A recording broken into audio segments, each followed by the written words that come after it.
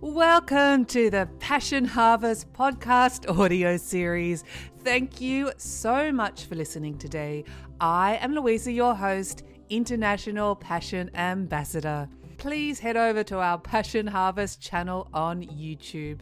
We love taking you on a journey to discover your passions. Thanks for listening.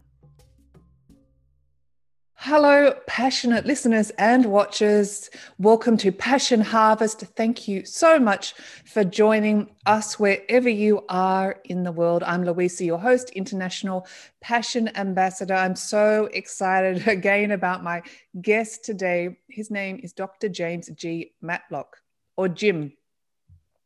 Jim is an American anthropologist. I go by Jim, yes. Yeah, Jim is an American anthropologist. Yep. And leading reincarnation researcher. Jim has adopted a comprehensive, multicultural and interdisciplinary approach to reincarnation studies and has advanced a theory on how it happens, the processual soul theory. He received his PhD in anthropology from the Southern Illinois University in Carbondale, Illinois. His research interests center on phenomena bearing on post-mortem survival and reincarnation. Jim has published numerous journal papers and book chapters on these subjects in anthropology and parapsychology, and is a regular contributor to the online PSI encyclopedia. Jim is the co-author of I Saw a Light and Came Here, Children's Experiences of Reincarnation, and the author of Signs of Reincarnation, Exploring Beliefs, Cases, and Theory. This is his story and this is his passion. Jim, welcome to Passion Harvest. Well, thank you, Louisa. I'm very happy to be here.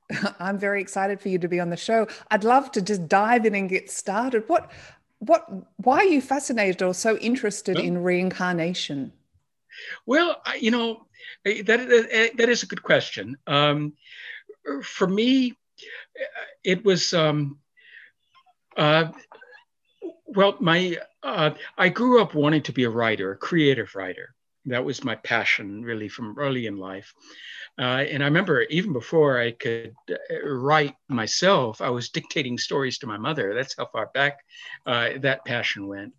And I carried it with me through university, through college, but I couldn't make a living as a writer. I tried, but I just, I wasn't selling enough. I wasn't making enough of a living.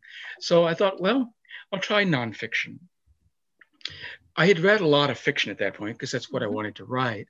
And I had noticed that the theme of rebirth, or sometimes simply of reincarnation, not just of, a psychological, spiritual rebirth, but an actual reincarnation, had kept coming up, and it's something I really didn't know anything about, but I kept noticing it in short stories and novels and so forth. And it intrigued me. But anyway, I went to my library, local library, and was looking around for a topic. And this was in the 1970s. And I had become interested in sort of new age topics. So I was looking in that section. And I came across these reincarnation books. And this is how it began, really, because I didn't know anything about it, and it intrigued me. I had noticed the theme coming up, but I didn't know anything about the research. So I started reading the books, and the more I got into them, particularly into Ian Stevenson's work, the more fascinated I became, and the more convinced I became that there was something here. I didn't know what it was at that point, but it seemed to me that there was something worth studying, and something important worth studying. So through Stevenson, I was led into parapsychology. And by this point, we're in the 1980s. And I've been with parapsychology ever since. I mean, once I found it, I found that there was a serious research community in this field, that there were people actually doing real work on it. That was it for me. And, so that's how I got into this and what the overall meaning that it has for me. Well, thank you. And this is a hard question, but how would you define reincarnation? What is reincarnation? Past lives? It's actually, it's actually a very good question because, For many people, when they think of reincarnation, they think of it as a religious belief or as a spiritual thing. And they don't realize that it can also be studied scientifically. And that's where I'm coming from as a parapsychologist and as an anthropologist. As an anthropologist, I look more at beliefs and how it functions in society. As a parapsychologist, I look at, is there evidence for it? But how do we define reincarnation? What is it then? And we can define it one way if we look at the beliefs, because that takes us into the religion, right? And different religions have different ideas of what it means. Or if we look at it in a more scientific way, and that's primarily what I'll be talking about today, I think will be, that has to do with people's experiences, right? People's experiences, particularly children's experiences and memories of previous lives, right? And the cases that grow up around that, because it's not just the memories. It turns out there's also behaviors that can be physical aspects to these cases as well. So it's not just a past life memory, although that's an important, one of the most important signs. But the key thing here is the difference between a belief in reincarnation versus an experience of reincarnation, or a parent's experiences of reincarnation, which then allow for a scientific study of reincarnation as opposed to a study simply of beliefs. It can be either one, really, and it just depends on how you want to approach it. It's perfectly valid to look at beliefs and look at it as a spiritual system. It's also perfectly valid to look at it as the possibility that we as human beings are reincarnated, and it's part of our psychology and biology. Just a different way of looking at it. And you talk about the signs of reincarnation. What are the signs? Well, one of them I mentioned, and that's the past life memories. I mean, many people now are familiar with those. They've become a sort of part of our culture now. We're aware of that. So that's one class of sign, there's memories. And then I mentioned behaviors. When in many of these, particularly with children, their memories are detailed enough that the people that they remember having been, and they do feel like there were these people before, right? They identify with them. They talk about them in first person. They will remember very often, not always, but very often, they'll remember enough details, including names of where they lived, of themselves or their families, for the people that they were to be traced. Okay, and when those people are traced, then it turns out that that you can relate not just the memories. The memories turn out to be correct very often, most of the time. You can then, once you have found the previous person, you can then see that personality traits have carried over, that behaviors are repeated, that skills are carried over. So a lot of things that were sort of unexplained in the child's behavior and in personality now makes sense when you understand the person who was before. And it's the same with physical things. There can be, many people now think of facial resemblance. It's not always there, and you have to be careful with that. Facial resemblance certainly should not be used in a diagnostic way that some people in the New Age scene use it. And yet sometimes there are facial resemblances. And they can be quite specific sometimes. For instance, Asians who recall having been Europeans may have eyes of the European shape. They may have skin tones that are lighter. Some of them are actually albinos. Or there can be birthmarks. That's another major class of physical sign that many people know about now. But it can also be a whole range of other things, like physical stature, like even diseases can carry over. So, somebody who is, there are cases of people, say, who were shot through the heart And then you have congenital heart disease who are born with heart disease, that sort of thing. So it's a variety. Those are the three major classes of signs: the memories, the behaviors, and the physical things. But there's some other things as well I could mention. Gosh, this is so fascinating. I've got my brain's just thinking of so many questions to ask you, but the first one that comes to mind is, have you ever researched, from, if we're talking about children, which is a fascinating past life memory, researched someone they remembered being in another life and they were still alive? So there were two living people with the same soul. No, it's not just that. It's just like, right. Yeah, no, there's not just, it's not just cases that I've studied. Nobody has found a case like that. The people that the children remember having been are deceased. Is it your belief that we can live in multiple incarnations at the same time? No, I don't see the evidence of that. That's an idea that sort of floats around in New Age circles nowadays. Mm-hmm. It's sort of popular. Many people say that, but no, there's no evidence for it. I start with the cases. I'm a scientist in that way. I start with the data, and data tell me what the truth is, and I don't see it in the data. It was just an interesting question. Just to continue with the children, I believe your daughter, Christina, when she was 3, started talking about a past life. That's right. She did. Yeah, she did. That's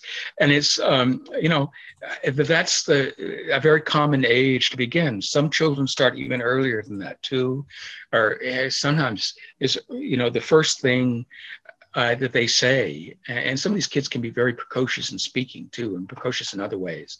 Sometimes the first thing they say at as early as 18 months turns out, to be related to their past life memory. You don't realize it at the time, but it can be a name, it can be some sort of a thing or an idea that later turns out to be related to this. So for many young children, it's almost as if they're born with them, born with these memories. They can't express them immediately. I mean, it takes them a few years to be able to express them, but they seem to have the ideas. They seem to have the images in their minds. We can't, not all children do talk about them, and we can't really know. I mean, do all children have these memories, and then most of them have just lost them by the time they can express them, and so they don't, or what, or do the memories come to them later? Because one of the things that we see very clearly in these memories of children at all ages, and also with adults can also have these memories, is that particularly the initial ones are triggered by something they see or they hear. And so it isn't necessarily that they're born with the memories and they may or may not go away. They may be close enough to the surface of their conscious minds that when they see something that reminds them of it, it can pull that up to their consciousness. And with children, it seems to be easier for that to happen than with adults. And so you more often find young children talking about these memories in enough detail that you can actually trace the person that they're talking about. So interesting. And I guess children are more open to the possibility or the creativity to explore their thoughts, whereas an adult might think, that's just a story, or it's just a thought that's in my mind. Well, that's right. I mean, and I don't think that these children necessarily think of it as creativity either. I mean, it's real to them, and they haven't been taught yet that you haven't lived before. Mm-hmm. They just. My daughter, the first thing she said at 3, we were driving, and we had stopped at a traffic light. There was a motorcycle ahead of us. at the light, and she said to me, Daddy, do you like to ride on motos? Moto is motocicleta. Her mother's Peruvian. We were raising her to be bilingual, so she sometimes doing Spanish words. Daddy, do you like to ride on motos? And I said, no, honey, I don't. This sort of scare me. I really do not like motorcycles. And she said very earnestly, you have to hold on real tight. And I said, well, honey, when have you, and it was so earnest that it seemed to come from experience. And I said, well, honey, when have you been on a motorcycle? 3, she's saying this. Was it in Lima? Because she had sometimes gone there with her mother without me. And she said, no, it was a long time ago before I came to you and mommy. Wow. So she figured it out on her own, that she had been remembering a previous life. This is the first thing she said to us about it, but she actually had these memories in her mind. She had figured it out on her own, that it was before she came to us. But to her, it was entirely natural. I mean, it wasn't something that, she realized that, that people didn't talk. Well, I don't know. I mean, at 3, she may have realized people don't normally talk about this. She wouldn't necessarily have known people don't have these memories, right? And so many of these kids do keep them to themselves, but not all of them do. Some of them just talk all the time about their memories, okay, with everyone that they meet. Christina talked with me, talked with her mother. She never talked with my parents about them, even. She did, when she was much older, tell her best friend about it, but she kept them private. And some children are like that. But, I've forgotten what your question was, but I guess it's an interesting. That's fine. I mean, if you wouldn't mind sharing some of your most interesting research or experiences of children with past life memories or cases. Well, I think my most interesting one may be one that I have in my book, Signs of Reincarnation. Rylan O'Banion, who is an American girl, who was 10 when I interviewed her. But when she was much younger, beginning when she was around 2, she began to behave in very strange ways, ways that it almost seemed traumatized. She would sleepwalk during the night. Mother put her back on bed. She'd be up again. If she put her back in bed in her room, she would be up again in a few minutes, sleepwalking again. And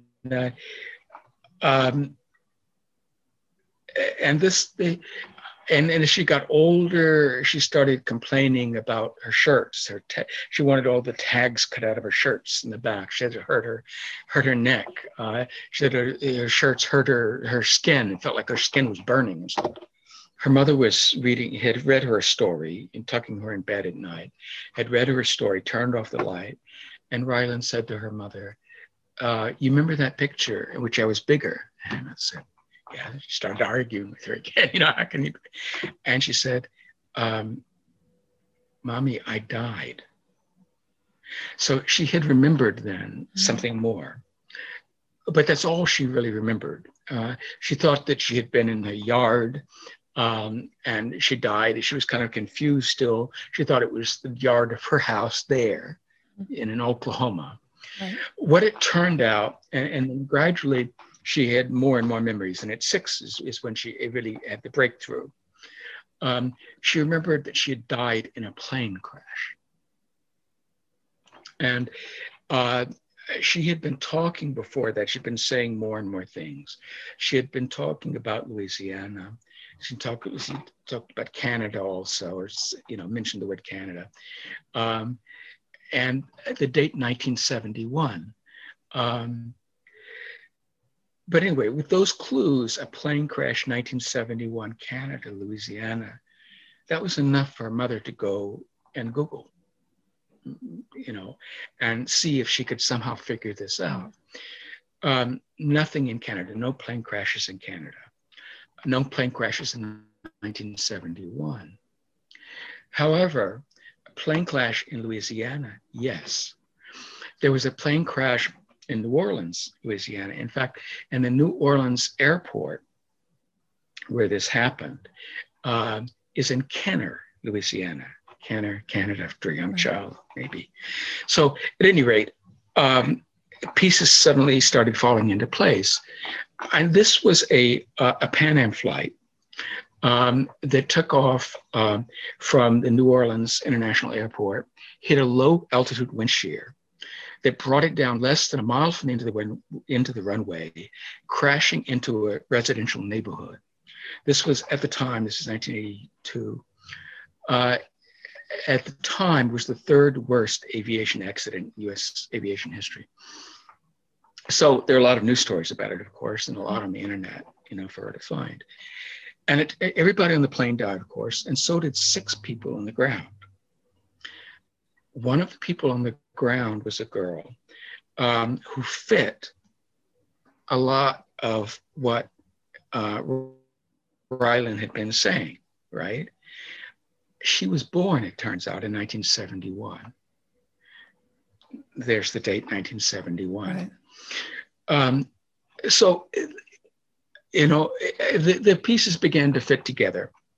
But I interviewed her a couple of years after that episode, and so had a lot of new developments too, and was able to correct some things that they got wrong in the dramatization, right? But that's a minor issue. But the important point here is that the mother was already in contact with the producers for that show before Rylan remembered the plane crash that allowed them to figure out who she was. So we have an email record of almost on a daily basis of developments through that period, and therefore a written record of Rylan's memories before the case was solved, before they figured out who the girl was. So anyway, she was 10 by the time I interviewed her, but then I went to New Orleans and interviewed the people, her friends, who were still alive. You asked me, had I ever interviewed both sides? And yes, this is an example of it. Because it's 1982, and her friends were all still living, and they remembered her very well, So I talked to them, and this is quite interesting because they asked me about her, of course. And one of the things they asked was whether she liked to make crafts. Because they said one of the things that Rylan did, one of the things that Jennifer did was make crafts. She'd make little crosses and gave it to her friends at Christmas time. She had made an owl on a stick and given it to a couple of her friends. So I said, well, I don't know, but I'll ask her mother. Because, her mother would not have, there were many things about Rylan her mother never thought to tell me, right? So I went back, and sure enough, Rylan also made crafts, and guess what kind of crafts? She made crosses and gave them to her friends at Christmas time. She had made an owl on a stick that was very similar. So this is the sort of thing that you find out when you get the identity. When you solve the case, when you know who the person was, you can match up the personality, you can match up a lot of habits and skills, and you can see things that are carried over. The other thing I did, and this is also very important, is I went and got her autopsy report. And the autopsy report told me how she had died and what her injuries were. And that was important because one of the things that Rylan remembered at 10, which she hadn't really remembered when she was younger, She remembered it when she was 10. And I actually, I recorded my interviews. Of course, I've got this on tape for saying this. She remembered sitting on a swing in a carport, her house's carport, talking on the telephone. And this is 81, so we don't have cell phones at that point. We don't have wireless phones, really. So this would have been, and this would have been on a long cord running out of the kitchen door. But anyway, she's sitting here talking on the phone and seeing the plane come towards her. Remember, the plane crashed into this residential neighborhood. So the last thing she saw was this plane coming towards her. Well, now, the accident scene was ghastly. It took out 15 houses on 3 streets. Ryland's house was half destroyed. And I have a picture of it in my book. A neighbor across the street took a picture the next morning. And, it's just, the devastation is just amazing. Anyway, that carport was totally destroyed. And it took 3 days, because there's such an area here to go through and to clean up. It took 3 days before her body was found. Okay. So none of the news stories reported where she was, because the news stories are, before that. And none of her friends knew either. They didn't know. And so there was a lot of speculation about what had happened to her. Well, the other thing she said was that she felt like she had been electrocuted. She was talking on the phone. She felt like she'd been electrocuted in the carport. And her memories broke off actually with the plane coming towards her before they hit the house. But the plane did hit the house, and it destroyed the house, and it set the house on fire. Okay. So when I got the autopsy report, it turns out that Jennifer's body was recovered from the carport. Okay. It was recovered from the floor of the carport. It was 100% burned, as you would expect, but no soot in the trachea, no discoloration of the blood, which indicates that she did not inhale any smoke. She died before the fire, right? So, okay. Another interesting thing here, it turns out that there were electrical and telephone lines running on the pole right in front of her house. They were on the same pole in that neighborhood. And in 1981, I learned the electrical lines were not insulated. The plane sliced right through them, right through, the power line and the telephone line. So we have to speculate. I mean, and it took out a major transformer, and people all of that neighborhood heard this big bang. But if the electrical lines, uninsulated electrical lines, had come in contact with a telephone line, it could have sent a surge up the telephone line. There are cases, rare cases, but there are cases of people being electrocuted over telephone lines. So it's possible that Ryland was electrocuted over the telephone line the way she said. No documentation of that. Nobody to see it, just her memory. But her memory fits the facts from the autopsy report and, and what we can reconstruct, and something that nobody knew, that was not in any press. And so this is the type of thing when you can get this sort of documentation backing up the memories, but they're not written down anywhere. There's nobody who knew them, whose minds you could have gotten them telepathically, maybe. It pushes you to the point where what explanation really is there other than memory carrying forward? And so the best cases are like that. And this has to be one of the best cases because we have the documentation in the email of her memories before they determined who it was. We have the autopsy report that matches up her memories. And it's very, very hard to explain these types of phenomena, as being imagination. I mean, how can they be?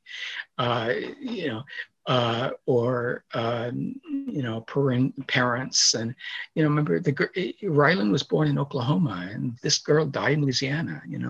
That's quite a distance in the United States. So the families were unknown to each other. This was, 26 years before. And, so even though it was an important event at the time, it's not something that her parents in Oklahoma were aware of, right? So you start trying to figure out, is there some other way other than reincarnation to explain things like this? And there's just so many cases that you get to the point, I get to the point, researchers get to the point that we to be intellectually honest with this stuff, we have to say, well, there is evidence for reincarnation. There really is. Yes, I'm in agreement. You certainly are very passionate about this. That's for sure. I love your passion. Did Rylan go back to meet her friends and family from her previous life? She is not yet. There were plans to take her back on her 11th birthday, right? Or on the 11th anniversary. She would have been, no, not on 11th birthday, but on the 11th anniversary of the crash. When she was herself 11. I mean, she would have been 11, but it was the 11th anniversary of the crash. But it didn't work out, and they haven't gone yet. They still plan to. They want to, and the family, I should say, the friends of Jennifer, we're looking forward to meeting her, but it hasn't happened yet. And now the family. Okay, Jennifer's family. Let me just say this: sure. Jennifer's mother has passed away. She's no longer with us now. Her sister, who was in the house, was very, very badly burned. She'd survived. She was very badly burned. And her father has since moved away from the neighborhood. Both of them know this story. Both of them, contexts have been, they know about this, right? And attempts have been made to reach out to them. I haven't, because other people already had, and there was no response. So I didn't, it's their choice. If they don't want to be dragged into this, I'm not going to force them to. And so Jennifer's sister and her father, who are still surviving, have not been contacted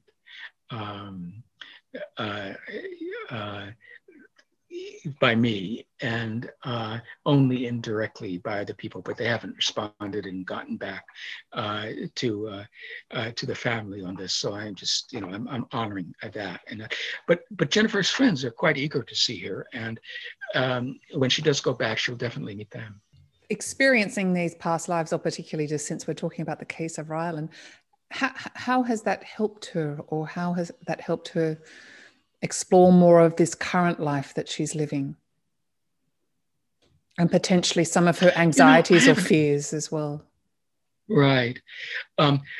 Well, I haven't asked her, in general, that, but I can tell you that once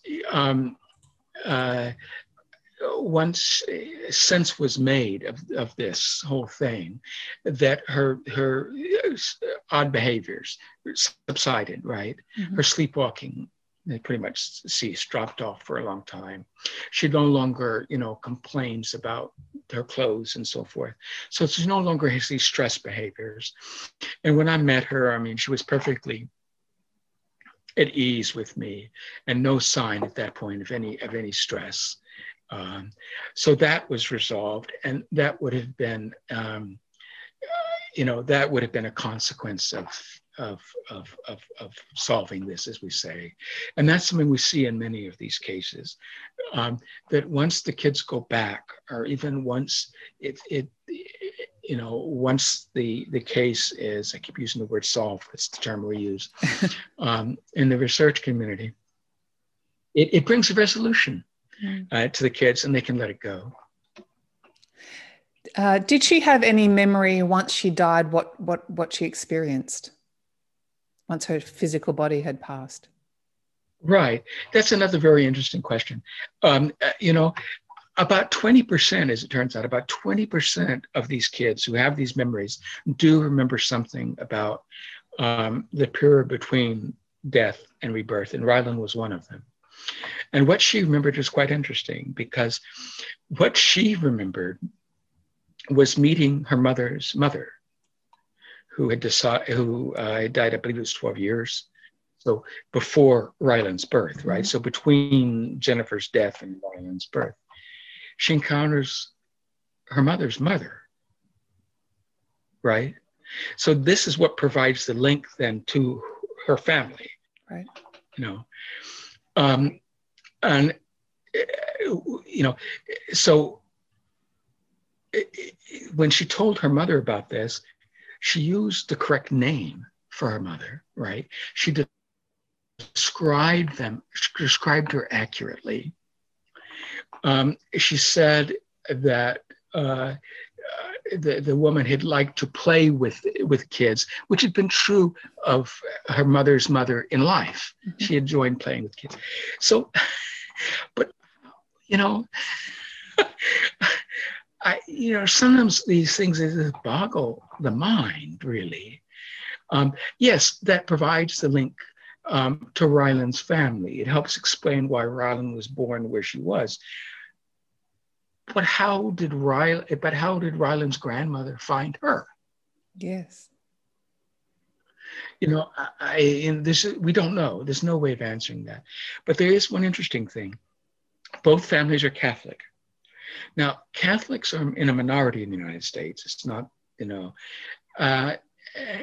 so it's of some significance that both families, were Catholic. And so maybe there is a previous life connection somehow because between them, that we don't know about, because in many of these cases, there are family connections, or sometimes there are claimed or purported family connections that go back a reincarnational generation or so. By which I mean, the people in the present life didn't know each other, in the previous life didn't know each other, but they claim to have known each other in prior lives, right? So maybe, they could be something like that. That could be the explanation, because these emotional ties, psychic ties, I think is what it comes down to, are very important in explaining how the reincarnation comes about, where people are reborn. Your theory, and I'm probably not pronouncing it, processual soul theory, or your soul theory, do you mind explaining that a little bit more? And I probably pronounced that incorrectly. No, you pronounced it exactly correctly. Processual soul theory. Okay. Okay, there's a little bit of philosophy here.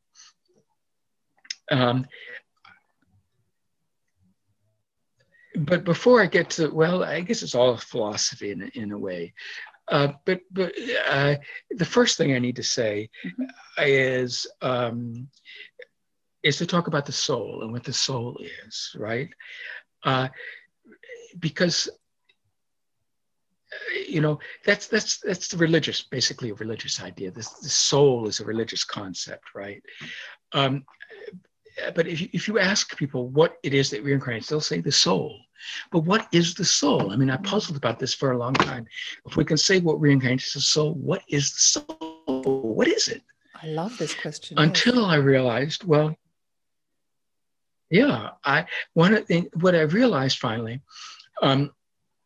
is that the soul can be understood simply as the mind or as consciousness, right? Now, it has other dimensions to it. It has other qualities to it, of the spirit. The lot packed into the word soul.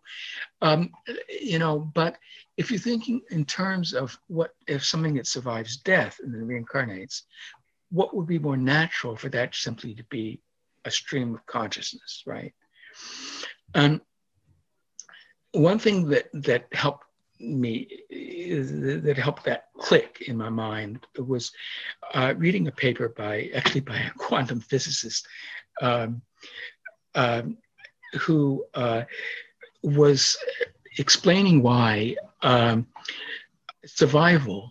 personal survival of consciousness is completely compatible with quantum theory, because although it's controversial, there is a major strand in quantum theory that says that consciousness lies outside the physical order, right? And that consciousness is required to make the physical order work properly, right? So if consciousness is apart from the physical order, and the physical order, of course, would include our bodies, right?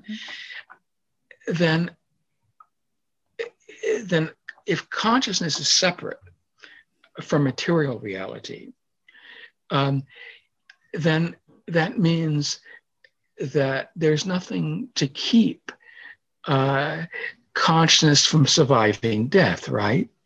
The body dies, yes, our bodies die, but our consciousness can continue. And if our consciousness continues, then all that would be required in reincarnation then is for the consciousness then to become associated with another body, to possess, let's say, another body. And so that's how I see it. That's how I understand it. That what survives death is simply a stream of consciousness that's continuous with our embodied life. We just continue on. We just continue on into death. We have these experiences like Ryan described during death. And then we come into association with a new body. And that's what we call reincarnation. Now, when that happens, we lose something. We become new people, right? We have the same consciousness, and that's why children who talk about previous lives will use first person. I mean, when Rylan talks about Jennifer, she says I, right? When my daughter Christina talked about her memories, she said I did this, I experienced this. So they have this sense of continuity that you would expect, if it's just a stream of consciousness continuing. But for me, it's not just a stream of conscious awareness.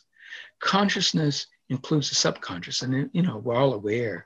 Not only do we have conscious awareness of things, we have a subconscious too, right?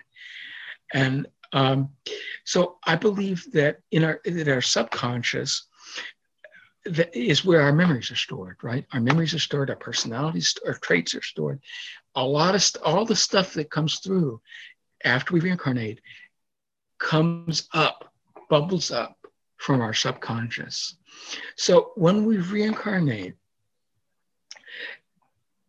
there's a reset in our conscious mind, and we lose the connection with our subconscious, but it's still there, and so under the right circumstances, things from the subconscious can still come up into conscious awareness, and I think that's what happens in these cases. And now, processual soul theory. So that's why I call it soul, right? Because consciousness sort of equals soul for me, right? And so processual, and I mentioned that I had to get into some philosophy here. So the philosophers call this process metaphysics, where you're talking about not just a soul being a discrete, sort of quantity in Cartesian terms, in terms of Rene Descartes, right? You're talking about where that discrete thing just reincarnates, comes back. You're talking about a process, a psychological process of psychological continuity from one life to another. And that's called process metaphysics, process theory. And that's where the processual part comes from. So the processual soul theory. And why, maybe this is why don't we remember our lives, or why can't we tap into our subconscious mind when we're reborn? Yeah, I think actually there's probably good reason why we don't. I mean, think about Rylan, for instance. She's a very good example of why most people don't. You know, if we all did, you know, then we would have to put up with all these traumatic experiences, and it wasn't easy on her in her first years, nor was it easy on her family, particularly until they understood what was going on with her, because at the beginning, I mean, she was a very, you know, a very well-behaved, balanced child, you know. And then all of a sudden, she started behaving in these really odd ways, traumatized ways, and there was nothing in her life that could have caused this. A lot of things that the children remember are very traumatic things. They often remember how they died, for instance. And death is going to be a traumatic thing for many people. Now, you can die from illness, and it's not that traumatic. You can die at old age. But most of these kids remember dying when they're much younger, right? And they remember having been murdered, you know, or they remember the accident that killed them.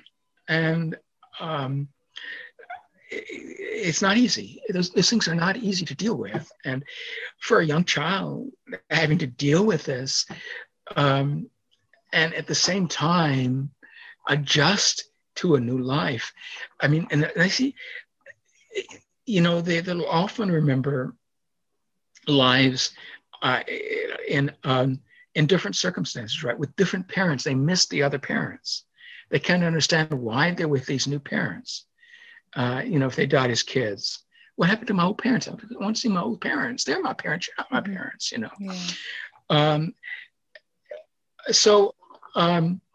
Even if they're not, even if it's not a traumatic thing, there can still be, you know, these emotional things. And if it's in the same family, you have to deal with being in a new relationship. All of a sudden, instead of a grandparent, you're a grandchild. Right? And so your relationships to everybody you remember has changed. And that takes adjustments, particularly for the young kid, but all around. And so I think there are very good reasons why we don't remember these lives. I think our subconscious sees to it that we don't. I mean, I think it's a defense mechanism. I mean, that's, you know, something that psychology knows very well, right? Psychiatry knows very well about defense mechanisms. And I think basically that's what is involved here. And so we're having all these incarnations or reincarnations or lives. In your opinion, what is the purpose of it at all? Is it the evolution of consciousness? Are we evolving as a species? Actually, I'm just answering questions, but I'll ask the question, what's your opinion about why are we here? Yeah. Right, but these are good questions. These are questions many people have, right? So what is the purpose of reincarnation? The standard New Age sort of answer is, you know, we grow through our lives. We're going through lives to learn lessons, and we're growing spiritually. Maybe over the long term we are. Over the short term, which is really all that we can see in the cases, because we have a good number, you know, over 2,700 cases that have been solved. You know, that's only one life. There are very few cases, only 2 cases really, of 2 solved lives. And there's one now that's beginning to be published where there may be as many as 4. But we don't have full documentation of that one yet. So we can't, as a consequence, we can't really see life series, right? And we can't really, so we can't really see a long-term process of change or growth. What we do see is change, right? But we all change in the course of our individual lives. If we live long enough, we all change. We all go through changes, and the changes from one life to another, for the most part, are the same sorts of changes. Now, we're new people, we're different people in each life as a consequence of having different bodies, of having grown up in different times, in different families, different cultures very often. And those all influences as well. But the past personalities also influence us. Even if we don't have memories, they can influence us. Our behaviors, our emotions, those things can be influenced also.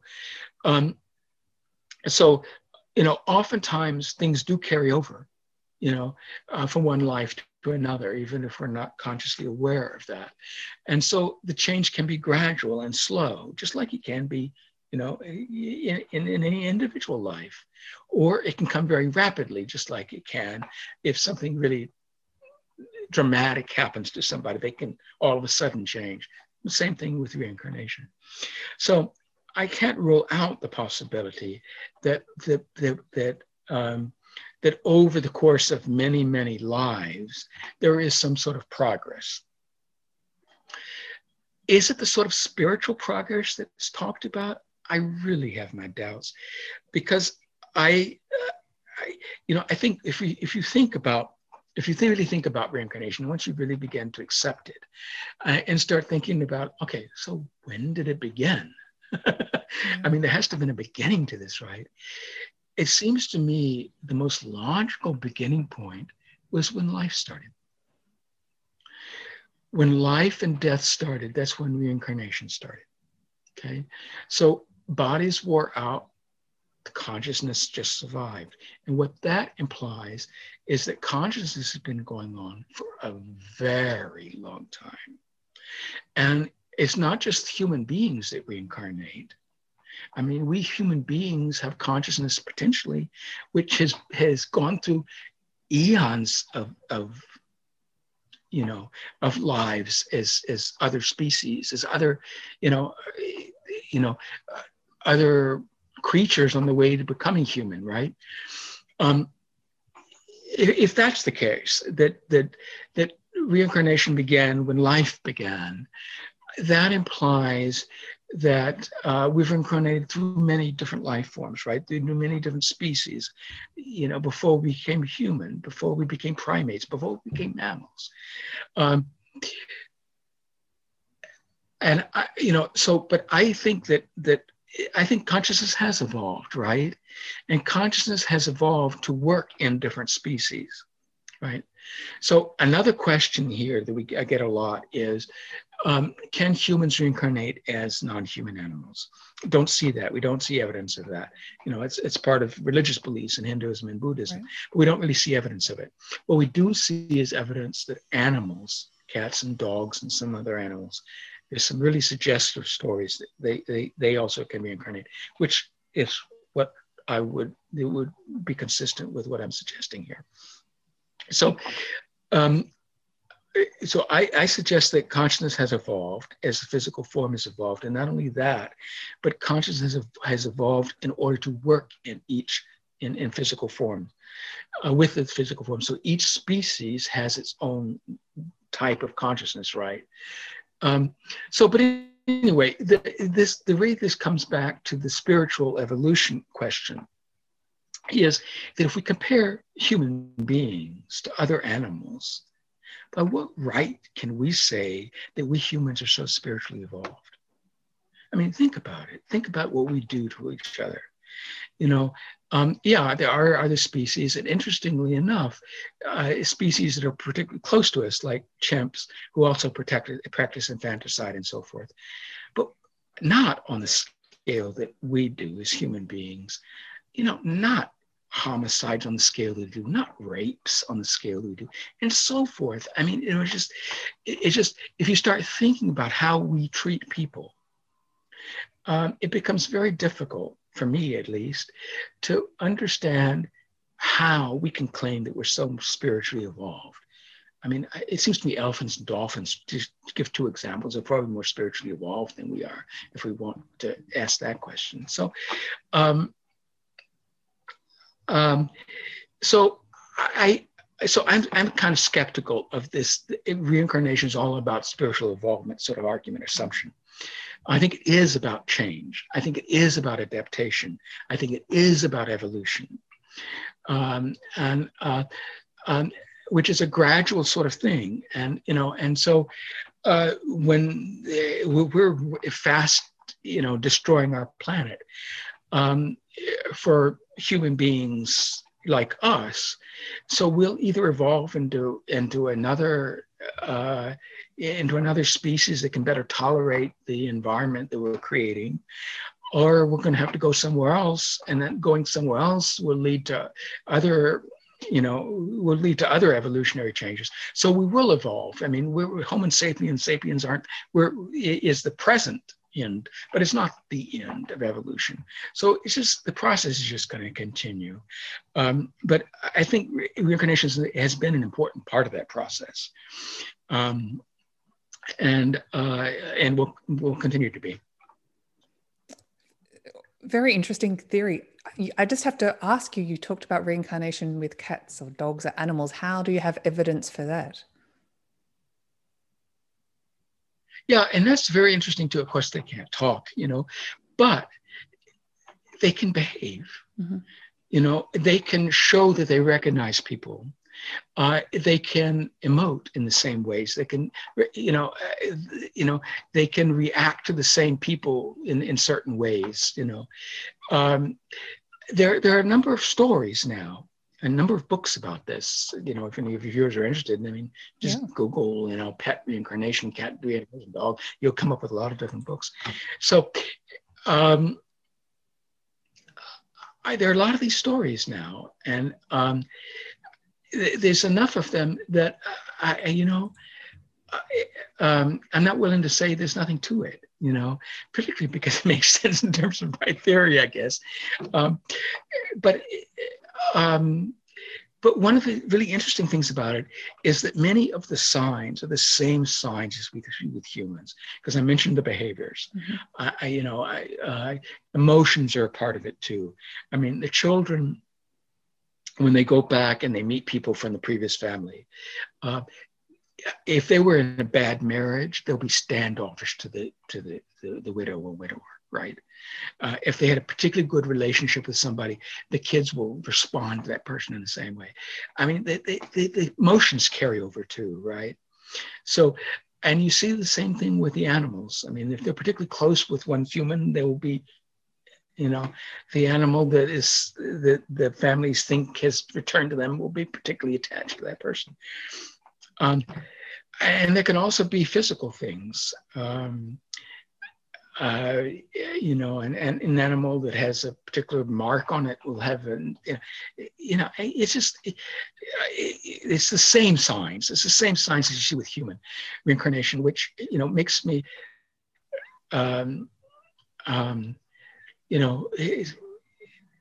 think that that these are signs. That's one reason why I call my book Signs of Reincarnation, because these are sort of basic signs that seem somehow to be associated with reincarnation, because we see them over and over and over again. And we've seen them, and they've been recorded throughout history. I mean, there are cases like the kinds that we study today with the same sort of signs, the birthmarks, behaviors, the past-life memories, going way back in history.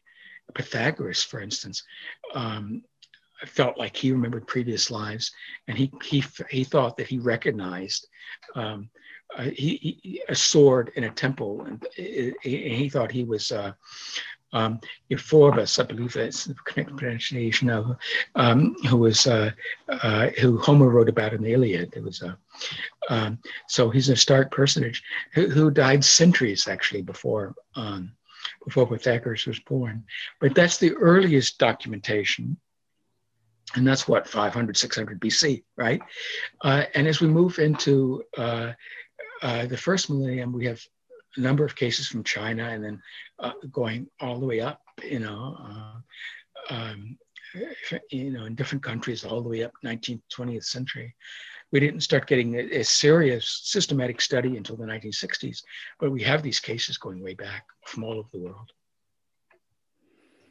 Well, I have to ask you the question, Jim. Do you remember any of your past lives? No, I don't. I don't. Yeah. And what's your thoughts on past life regression or hypnosis? Right. Two main thoughts. One, for the purposes of therapy, I think it can be quite helpful. For the purposes of research, not so much. Mm-hmm. I'll expand on that. Explain. And the reason is that the regressions are much more difficult to solve, right? People under regression will give many facts, but when you try to verify those facts, they won't check out.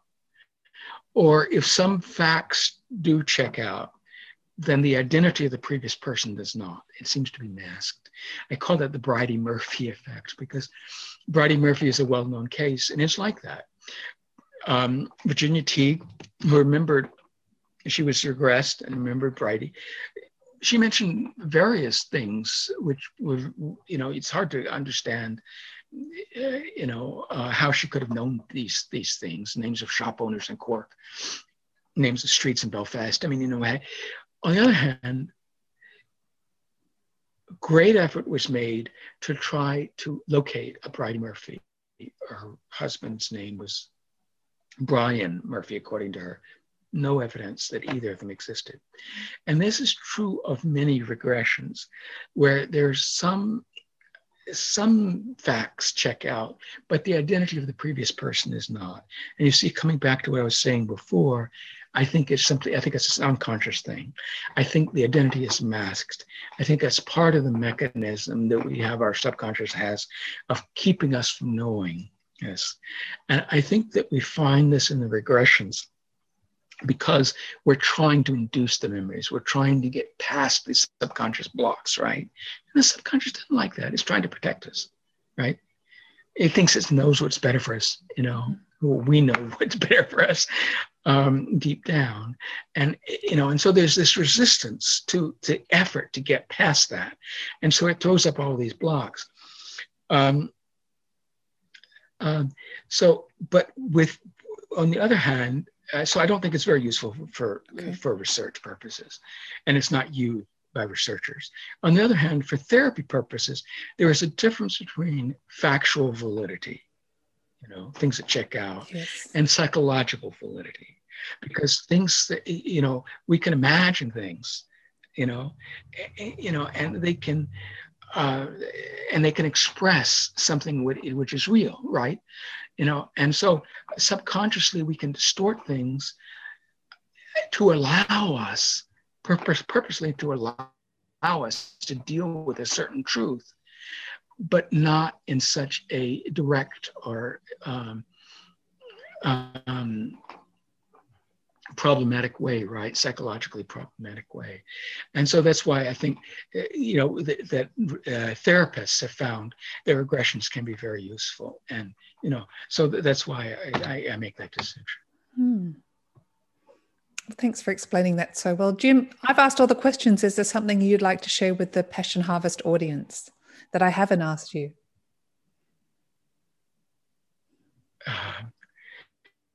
Those questions always throw me at the end of interviews. Oh, no, I'm sorry. I didn't mean to do that. I've got another question, but then I'll ask you. Go ahead. I'll just ask a question. Then I can ask you questions all day. I don't have to answer your question. I don't have anything that I want to say. So go ahead with your questions. What would you say to people that are afraid of dying?